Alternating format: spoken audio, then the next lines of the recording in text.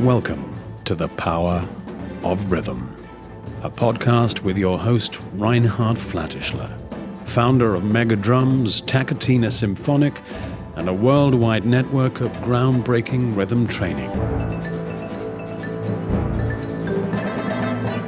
This podcast will offer you an incredible diversity of voices around the one thing that connects us all: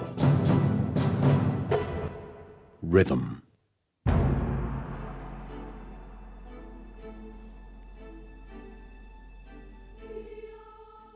Welcome to episode 9 of my podcast. And today we're gonna cross many borders between acting, playing, performing, and teaching. And all of this because my guest today is a true multi-talent. She has Croatian roots, but lives in Melbourne, Australia, and her spectrum spans from acting to composing, from performing to teaching, and onwards to researching. She has been touring with the original founding group of Stomp, and she got invited to compose for Cirque du Soleil. And she has formed, led, and composed for many bands. One of them, the true Balkan-inspired Barefoot Orchestra band. Welcome, Tania Bosak. Thank you. Pleasure to be here. Yeah, really great to have you here, and also have the female voice on my podcast, which I will ensure the whole time, so we have the angle of rhythm from both sides. Now, let's go to it. The Barefoot Orchestra Band, that term gets my attention, but also some head-scratching. What does that mean, Barefoot Orchestra? Well, the Barefoot Orchestra, the name itself came from my surname, actually, because Bosak in Croatian, that word actually means barefoot, bosa, or it's a derivative of barefoot, the word in Croatian. So it was the perfect name for that ensemble. So let's go actually back all the way to the roots. Where did your musical journey start, and what have been the early stages of your musical evolution? I really feel like the real beginnings were with my family, with my father in particular, but also family members, family gatherings. There was always music around in our family, played live with dancing and singing. So it was always a part of my upbringing, and it was quite normal. It was not special. It was just something we did in social gatherings. Mm-hmm. But I never really pursued or had the interest to be a musician. I was more focused on performance or acting and theatre and film and television. And that was my real serious trajectory. That's where I was really going. And it wasn't until later it just kept becoming clearer and clearer as I immersed in performance that music was a very natural driving force that was kind of really unconsciously deeply inside me. But I had no clue that was where I would end up. So it was very surprising for me, but didn't really feel like that was going to be my direction. Did you grow up in Croatia or Melbourne? In Melbourne, yeah.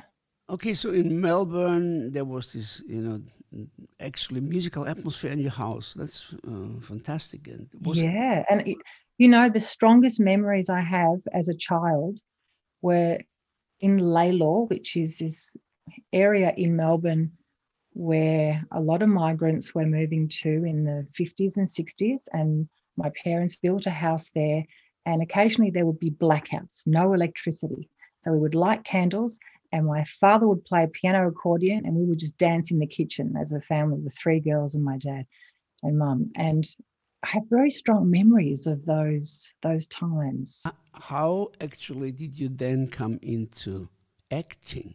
So it's that spectrum that I'm interested. Now you grew up in a musical way that we just experienced. Now, how do you go from there to acting? Yeah, I think I was a very, very playful child, but also very insular. So I was playing on my own a lot of the time. My parents were working in 2 or 3 jobs. My sisters were busy at school and a bit older than me. And I kept myself busy in this state of creating and playing. And I was literally writing plays. And by the time I went to primary school, I was directing plays and I was constantly creating. I don't know where that came from, but there was a real natural tendency to want to lead performance or direct performance or create performance. And I was quite happy to do it on my own and talk to my imaginary friends also. So that was I was a very strange child, I think. But I was always busy, never bored, and in completely my own world. Okay, and then but you got training at Bolton Theatre School. Yeah, when I finally went to university, I did a performing arts degree and a contemporary dance degree. I did a little bit of work with, well, a lot of musicians were coming to perform for us during our dance practice as well. And there was a subject I did, which was contemporary music processes. And that subject introduced me to John Cage and Steve Reich and all the great avant-garde artists and composers. And from that degree, I then went into directly to a 1 year, which was an intensive acting training with John Bolton. Yes, and that's a Lecoq training, which was very much focused on physical theatre, and there was a musical component and rhythm and body work, Feldenkrais, as well as straight acting improvisation. So it was very, very broad, but very physical theatre based work. Yeah. But let's for a moment stay in your childhood. How does the child Tania Bosak cope with all this, as you said, craziness like acting, dancing? How explain? Do you remember? I really don't know. I was quite a shy child, so I still find it surprising that I wanted to really pursue a career in acting. But I also think that sometimes we pursue things that we're most afraid of, or there's a part of us that knows that there's something more to open up unconsciously, and then we always go for things that are going to push us to that place where we can really open up fully. So I guess I was always taking risks, and even as a young child, taking risks to dare to try things out. And that's never stopped, actually. I still do that now. I do things that scare me. If someone says, "Oh, can you do this?" and inside I'm going, "Oh, maybe I couldn't do that." But I always say, "Yes, I'll do that."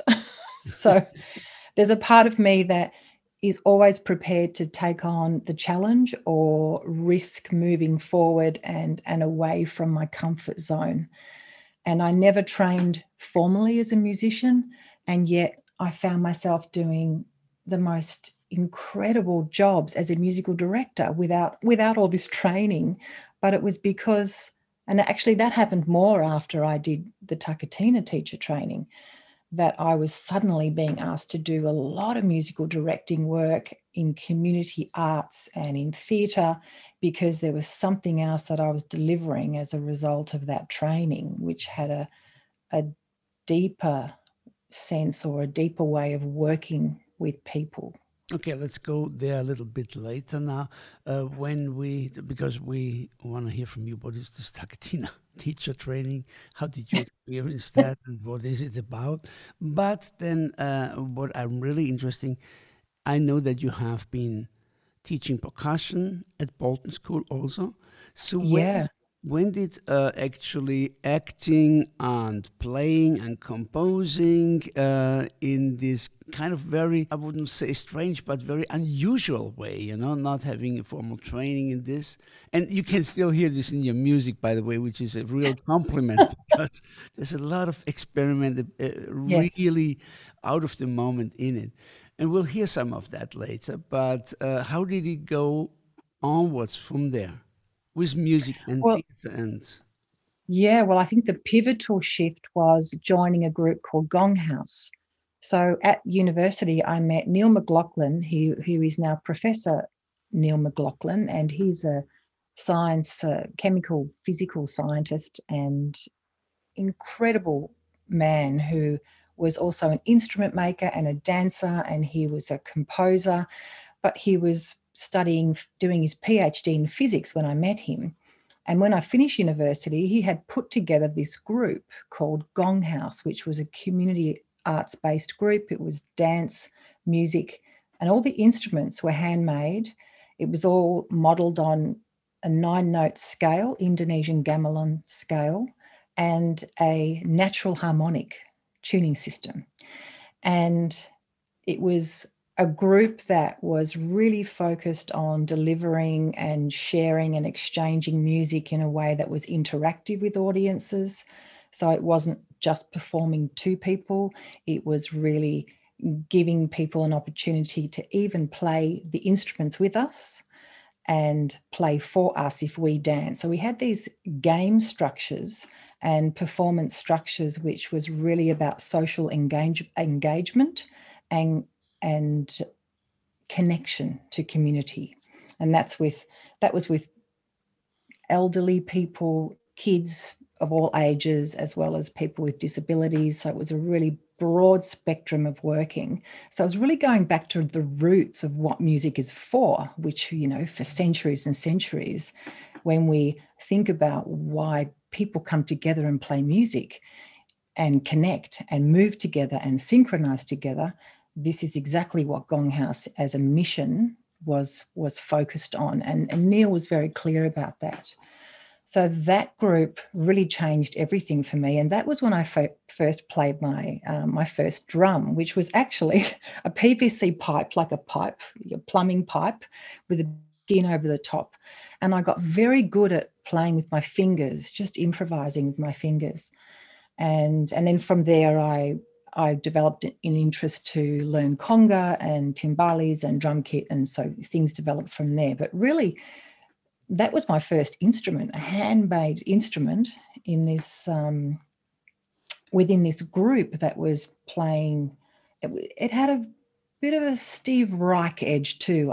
I would say there were xylophones and metallophones and a lot of the dampening technique. And I remember rehearsing every Tuesday night. We would rehearse 3 or 4 hours, and I would just go into trance. It was the best experience and introduction to firstly being in a band or a group, and also finding this other edge of how to be in a zone and be playful.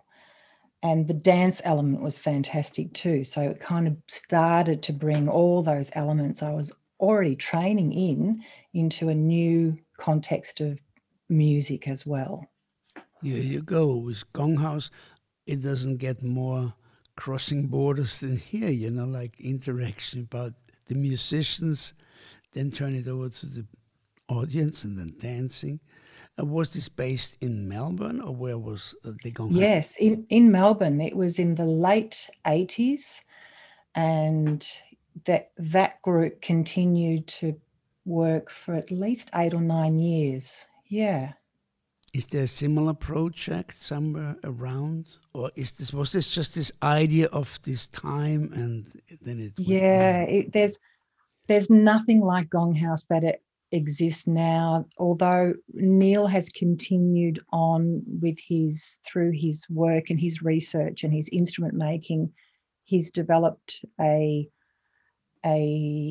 a package of instruments, which are natural tuning systems, which schools can purchase, and they teach kids how to play these instruments. So there is something that's going on in that context in the education system, using this tuning system and his instruments that he's designed. But as far as this group, because we went on to do some very interesting street theatre as well. Mm-hmm. And, you know, back in the day, in the 90s, street theatre was really booming in Australia and the world as well. And it wasn't, you know, not at all like busking. It was really kind of high art on the street, which we're really missing these days. And there were so many interesting projects happening at that time. And so there were some interesting things that we were doing as a group theatrically also. But I think the power of what that group was doing was really bringing music to community and music to education in a very inclusive way. And that was a very powerful component of that group. Okay, here you learned your first drum, a pipe. Yeah. Then you probably had the first real experiences with the zone, as you call it. Mm-hmm. And maybe you want to describe for our listeners, what's the zone for you? It's a term that, you know, goes around and people think differently about it. What does the zone mean in the terms of music, especially in your experience with Gong House? In my experience, it was really entering a state of timelessness, and suddenly 2 or 3 hours was just gone, and I would have been playing the one thing for at least an hour and a half of that, and we maybe shifted to something else. But it was just a flow and a very gentle grounding. And also not just me personally, it was clearly collectively felt. So you could feel when we all clicked in, because there was some very intricate, I know you're familiar with the gamelan tradition. So some of the intricacy of the interlocking parts with the gamelan, and some of these figures were quite fast, and we had to obviously rehearse for some time to get to a level where we're interlocking really clearly. But when we did and locked in, it was like, wow, we just arrived and landed into this very grounded state as a collective. And interestingly, we would always, at the end of the session, we would lie down and rest. And, you know, it was quite a blissful experience as well. And quite a similar experience to what we have in TaKeTiNa at the end, where you lay down. And so how did TaKeTiNa and you really ask you to explain what this is and how it came into your life? And at what point did it come in, this training? Well, I was, after my training at John Bolton, my teacher, John Bolton, he asked me to teach rhythm to the actors. And my first response was, oh, what do you want me to do? And he just said, oh, just do what you do. And I thought, oh, okay. So this was another experimentation and another way of playing and working out what I might do. And so I began to teach rhythm in a very broad sense to actors through movement and the rhythm of character, the rhythm of performance, and also some very specific rhythmic exercises in circles and call and response, etc.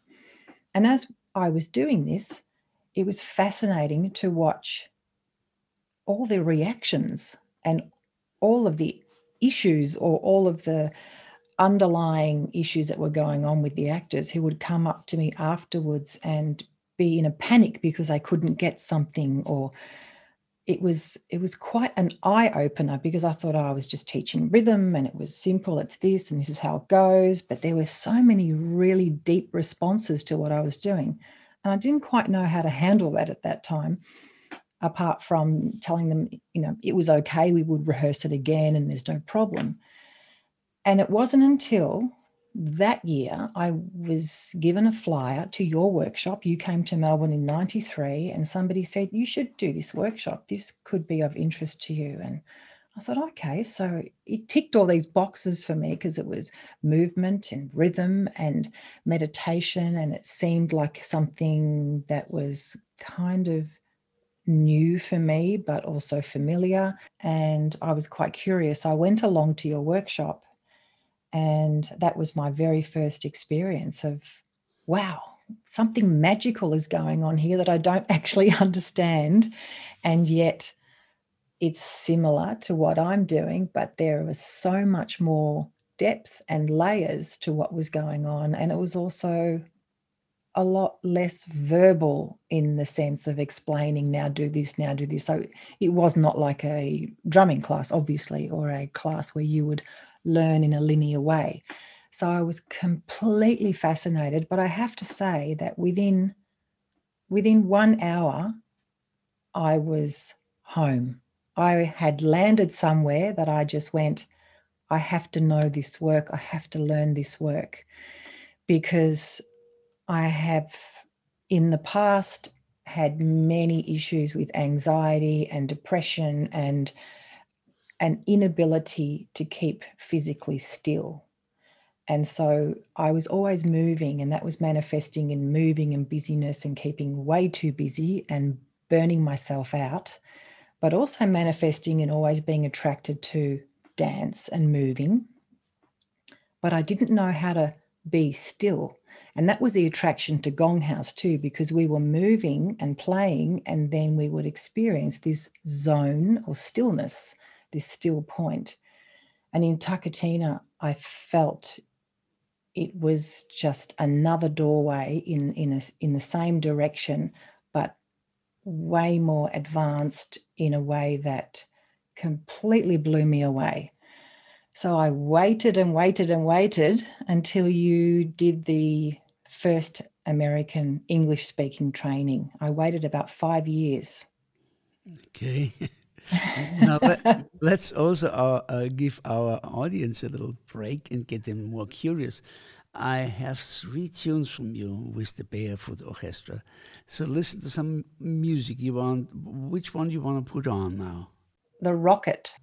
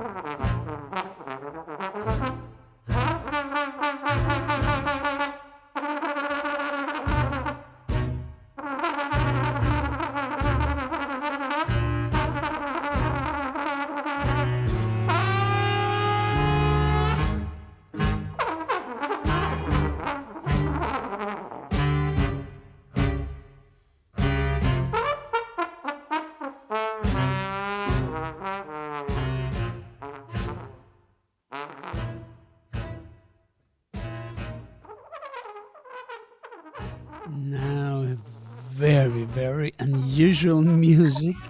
And before we dance back to TaKeTiNa, please Mhm. enlighten us a little bit about the rocket. Who is playing? Obviously, you've composed that. And where are we with the rocket?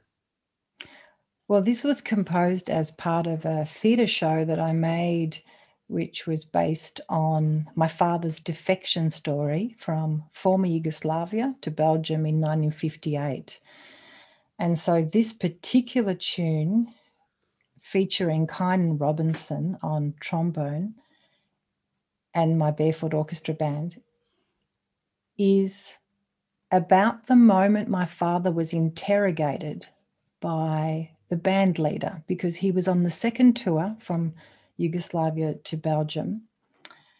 He was a multi-instrumentalist in a folkloric ensemble. And the first tour, he went to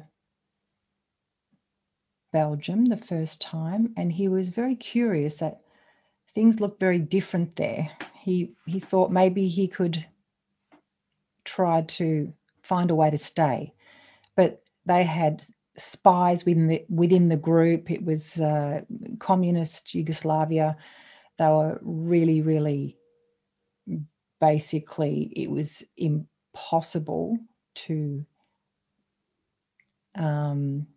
even speak to just one other person at a time was an issue. Like you would have to speak to at least 3 or 4 people at once. You couldn't collude with one other person. So they were really watching what was going on in the ensemble. And the 3 or 4 spies within the group, they didn't know who they were. So they were always being watched. And so he went back to Yugoslavia, and then the second time they were about to go on the next tour. And because they saw my father speaking to some expats in Belgium, they were a bit suspicious of what he might be planning.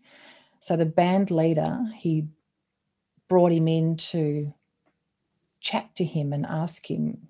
It was actually an interrogation and a warning that we're not sure whether we should take you to this next tour because we saw you talking to this person and that person, etc. And so my dad, he was very good at lying and saying, hey, you know, I served on the Italian border. I could have ran to the other side. He made up all these stories basically saying that he had no intention of defecting, and he lied his way out of that one and was able to tour.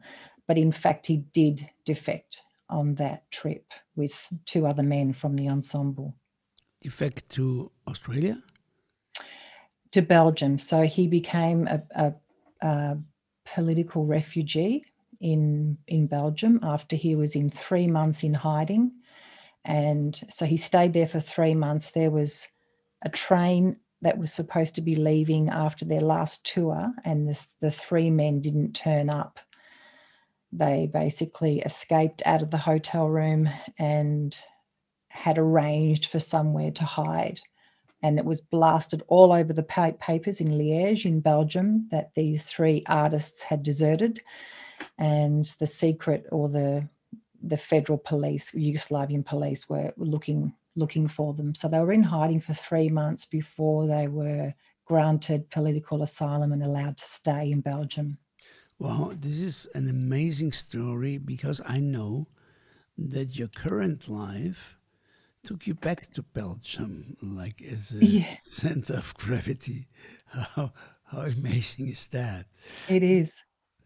So, and that piece came out of a theatrical play around your father's story, right? Yeah, and also because the way I write, it's also working, it's kind of more filmic and more visual in the context of the performance. If you were to see visually what we do, the trombone player is in the very forefront of the stage, and all the musicians are in the background, and they basically creep forward and then stop. and then there's a space, and they keep creeping forward, and there's a space. So they get closer and closer and closer and closer to the trombonist, who gets more agitated and trying to explain his way out of the situation. So there's a choreography that goes along with that, which tells the story non-verbally and without lyrics. It's amazing because this story you just told makes a completely new dimension of the music I just heard, because now I can see it, how they're coming up, and now I get the story with the interrogation. Yeah. So let's dance back to this time again where you got into this new TaKeTiNa training, and how your life and your music life went on from this. Yeah, well, it really changed how I approached a lot of what I did. It changed how I performed, how I felt about performing. It asked of me the biggest question, which was why I do what I do as an artist, why I do music, and why I teach and how I teach.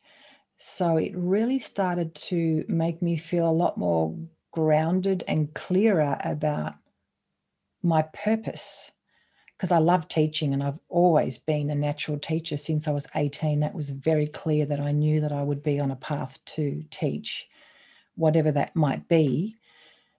That was very, very clear for me. Performance, being famous or being a star, maybe I felt like there were maybe 2 or 3 years where I could be bothered with that. But I think that TaKeTiNa really kind of grounded me in a way that made me less ambitious for things that didn't make sense anymore, and gave me clarity for how I want to work with people. And it was ultimately about bringing joy, or bringing learning in a more in-depth way, or telling the stories. Like, I spent a lot of time, 15 years, developing this show about my father. That was a big story. I'm not the sort of performer, a deviser, or actor who needs to keep doing that. It was like I just needed to tell this story. And that was very driven by a sense of deep purpose that is also, I feel, connected to my family purpose. Like, I feel like I was chosen. I was the one who needed to tell that story and put that story out there for my family to heal, for me, for my father to see his story, for the people who came to see that show, to have those connections to this migrant story, which is never ending. This loss of land or culture, or loss of your homeland, or leaving homeland, not feeling like you belong. All of these bigger themes that so many people around the world are constantly experiencing. We also had this in our family. Like, if I think about my identity, and people say, well, do you feel Australian or Croatian? And I'm like, oh, I feel more European, actually. And yet I feel a bit of both. But I'm a little bit displaced, in fact. So it was like a investigation into my identity as a Croatian Australian through my father's story. So it was a very powerful process. Now, look, by now you are a TaKeTiNa master teacher yourself. How should I imagine listening to this podcast? What is TaKeTiNa? TaKeTiNa is really a active form, or rhythmic body somatic form of engaging with rhythm, engaging with yourself, and ultimately going into states of deep rest and meditation, but through movement and through rhythm. But on top of that, there's the other layer for me, for TaKeTiNa, of there's a philosophy, there's a way of working with yourself through the body, with rhythm, with your voice, but asking the deeper questions, which are, what now? what next? Who am I? Why? Where? The bigger questions around how we can place ourselves on this planet. And there are so many facets of TaKeTiNa that are really fascinating, because we can tangibly experience a lot of these philosophies or ideas, like non-dualism, or people talk about, the I and the it, and you can hear those lectures from certain philosophers or people who talk about this notion of what is the me and what is the I, or what is the consciousness, etc. And yet in TaKeTiNa, you can tangibly touch all of these elements in very interesting ways through rhythm. So for me, it's a very grounding way to ask these questions, to explore these bigger life questions as well. Okay, so during the training you started there in Portland, Oregon, have you already been playing with the Barefoot Orchestra? Was this parallel happening? No. I was playing Latin jazz and swing and singing jazz and playing with Rectango, a band that I put together in Tasmania, and an event that I put together now is known as Rectango, the event. And that music was also music that my father was playing in Belgium in bands. So that was an interesting unconscious layer also that kind of emerged. I had no idea that I would put a band together that was basically playing this very similar music to what my dad was playing when he was in Belgium. Okay, so to let it all sink in, shall we play Pankowi or Noah? Yeah, Punkovi is a good one. Okay.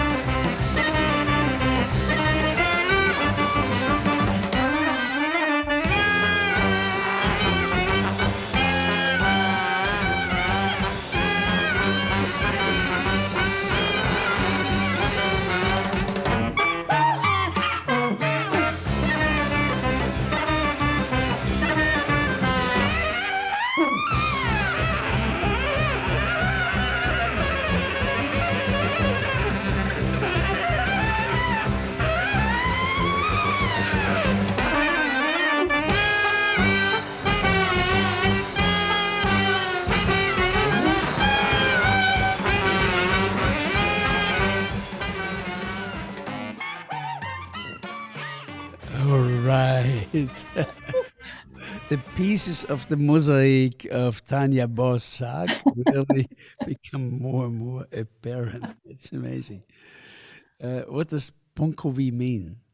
The Oh, name. punkovi, it's just like it's a bit of a Balkan twist on the word punk, really. Punkovi, um, yeah, it's just a play on words, but there's a bit of a punk element in that, and it starts off as a very anthemic kind of representation of stability and homeland and country, and you got to stay here, and this is your country and this is your homeland, and then there's a little disturbance with those saxophones coming in and clarinets coming in, which are really represent that point of decision that the three men made of breaking away from their homeland and saying, nah, we're out of here. We don't agree. We don't want to be here. And so there's that real contrast within that piece. So let's bring finally in one more facet out. You have co-founded a club, a real, very, very well-known club, the Open Studio. Let us know a little bit about that. Yeah, well, this place, Open Studio, has been established for 14 years, and I became involved 8 years ago. I bought in, and there were two other women who established the venue, and it was always a dream of mine to actually have my own club or my own music venue, and I was already doing that with Rectango, but that was one night a week, and it wasn't really what I imagined in terms of, the club that I would like to have. And a music venue was kind of an exciting idea. And sure enough, it manifested. And 8 years later, it's although we've been closed for 8 months, we've managed to reopen and begin the venue again. And it really is featuring incredible world music artists and jazz and funk and salsa, and it's a real eclectic, very community-based. Again, it's that community connection, that warmth, that it's not cliquey or too fancy in the sense that, not just a few people are welcome. Everyone's welcome, families, old and young, and that's really important to me in anything I do, that social engagement is really important. So that venue was already doing that, and it just seemed like a natural progression to step into. Yeah, the longer we talk, the more it becomes really clear how social engagement, teaching, performing, moving, acting, really in your life and in your work is very, very interconnected. Yeah. And it's, it's not about, I think as soon as something that I really got out of the TaKeTiNa process for me was asking those bigger questions of why am I doing this and what do I get out of it and what's important. And in the end, I realized, what's important is having a great time with people, having connection with people, entertaining people, or going into a deep process with people. But that constant engagement and feedback is important. It's not important for me to be doing big shows or Carnegie Hall or something like that. I don't even think about those things.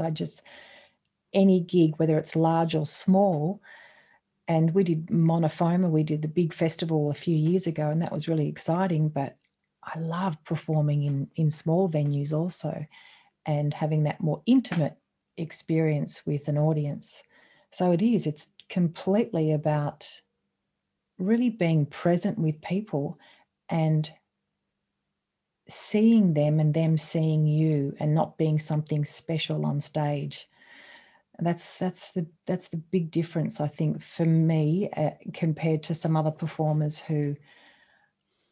and that's not a criticism. I think it's fine if you want to be the star and you want to be above everything and just, connect in a different way. That's totally fine. But for me, I think I'm more grassroots. I just really like to meet my audience. What would you, with all your wisdom we've heard, with all your sides of the world you have been exploring, what would you give an advice or a seed of wisdom to young people especially, or even young musicians in this time? What's the hope? What's the trajectory? What's the perspective? Yeah, I think it's really staying absolutely true to what is important to yourself and to your community, to maintain connection with yourself and your community is ultimately everything, because you can't do anything on your own. You need to engage, and you need to be ask yourself first why you do what you do as an artist, and be prepared to be surprised that maybe if you're not being genuine with why you are entering the arts or being a musician or an artist, you're probably going to get frustrated and not be so happy. So I think, asking those bigger questions first, and then really maintaining a connection with people you work with on all levels, no matter what they do for you, also is really important. Whether they're producing you or they're serving you in some way or doing the sound, all those aspects are really important to continue to feel that they are part of your bigger picture also. And that creates a biofeedback loop that is healthy and happy and self-generating, as opposed to being in a state of ego where I just want to be famous, or I want to do this because I'm the best, or you'll always end up hitting a wall, I think, if you are entering the arts from that place. So check your ego. That's what I would say. Yeah, what I remember from what you just said is find your purpose, be authentic, connect, and be ready for mistakes. That's a very good advice. Yeah. Thank you so much, Tani, for your time and for your wisdom. Pleasure. And so this was the episode that crossed many borders, as you have seen, but in some way, I really hope you felt how that all are connected and interconnected. Now, how can we find you on the web, my dear? Easily. TaniaBosak.com. Okay, so please visit this website, check her out. It's worthwhile, really. If you like my podcast, please go to powerofrhythm.com/podcast. And if you like it, subscribe. You can also follow me on Facebook and Instagram. Many more episodes are already in the making. One more today with a famous journalist who has worked his whole life about groove, how to get in groove. So with that, stay tuned, and I wish you a great day.